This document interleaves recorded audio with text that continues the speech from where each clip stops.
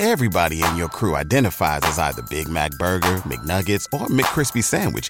But you're the Filet-O-Fish Sandwich all day. That crispy fish, that savory tartar sauce, that melty cheese, that pillowy bun. Yeah, you get it. Every time. And if you love the Filet-O-Fish, right now you can catch two of the classics you love for just $6. Limited time only. Price and participation may vary. Cannot be combined with any other offer. Single item at regular price. Ba-da-ba-ba-ba. When you visit Arizona, time is measured in moments, not minutes. Like the moment you see the Grand Canyon for the first time. Visit a new state of mind. Learn more at hereyouareaz.com.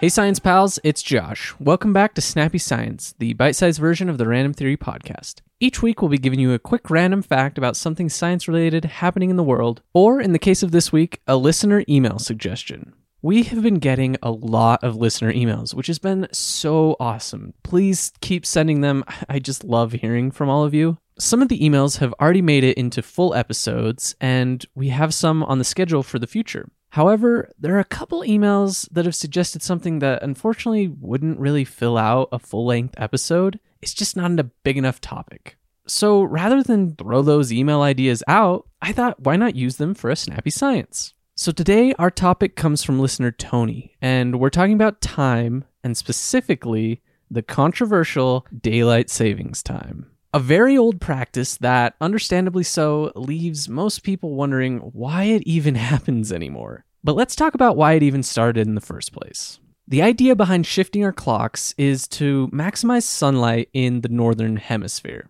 This is happening as the days start to lengthen in the spring and then shorten in the fall. Seasonal shifts in the length of day come from the Earth's off-kilter rotation. Earth turns on its axis at a slight 23.4 degree angle relative to its path around the sun. This means that people at the Earth's equator usually enjoy roughly 12 hours of both day and night year-round, which sounds awesome. But the further you travel away from the equator, the larger the shift in day length. So the logic is that by changing our clocks, or springing forward and falling back, as they're both so helpfully named, people are able to add an extra hour of sunlight to the end of the workday. Many people actually credit Benjamin Franklin for coming up with the concept of daylight savings in a possibly satirical letter he wrote for the Journal de Paris in 1784. He basically commented on how Parisians could save a lot of money on candles burned in a workplace if they started their whole day earlier when the sun rose, because then they wouldn't be there quite as long at night when the candles would actually be needed. It wasn't until 1918, however, that the US implemented their first official time shift. And now there are roughly 70 countries around the world that practice daylight savings.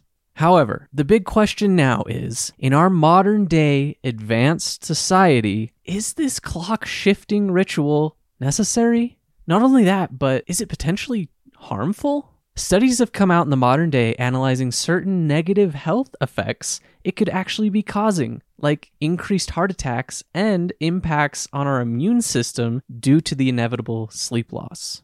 There are also studies coming out questioning the so-called energy savings, and if they have ever been significant or meaningful at all. The data and results from all those studies are currently very location-based and have many factors impacting and challenging them, but I really do believe that more and more studies like these are going to keep coming out.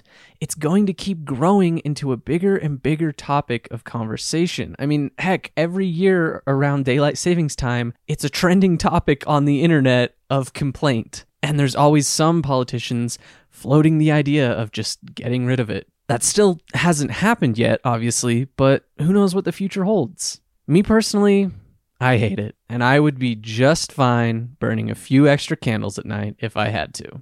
And that's your Snappy Science for the week. Thanks, Tony, for emailing in about it. If you have something you want us to talk about, leave a rating and review on Apple Podcast or email us at randomtheorypod@gmail.com. Tune in Monday to hear Grace and I talk about the most endangered animal in the world. It's super interesting, so you don't want to miss out. Have a great week, and we will see you next time, Science Pals.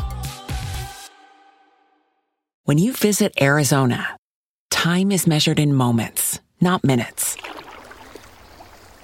Like the moment your work stress disappears as you kayak through the canyons. Or the moment you discover the life-changing effects of prickly pear chocolate. But nothing beats the moment you see the Grand Canyon for the very first time. Visit a new state of mind. Learn more at hereyouareaz.com. Everybody in your crew identifies as either Big Mac Burger, McNuggets, or McCrispy Sandwich. But you're the Filet-O-Fish Sandwich all day. That crispy fish, that savory tartar sauce, that melty cheese, that pillowy bun. Yeah, you get it. Every time. And if you love the Filet-O-Fish, right now you can catch two of the classics you love for just $6. Limited time only. Price and participation may vary. Cannot be combined with any other offer. Single item at regular price. Ba-da-ba-ba-ba.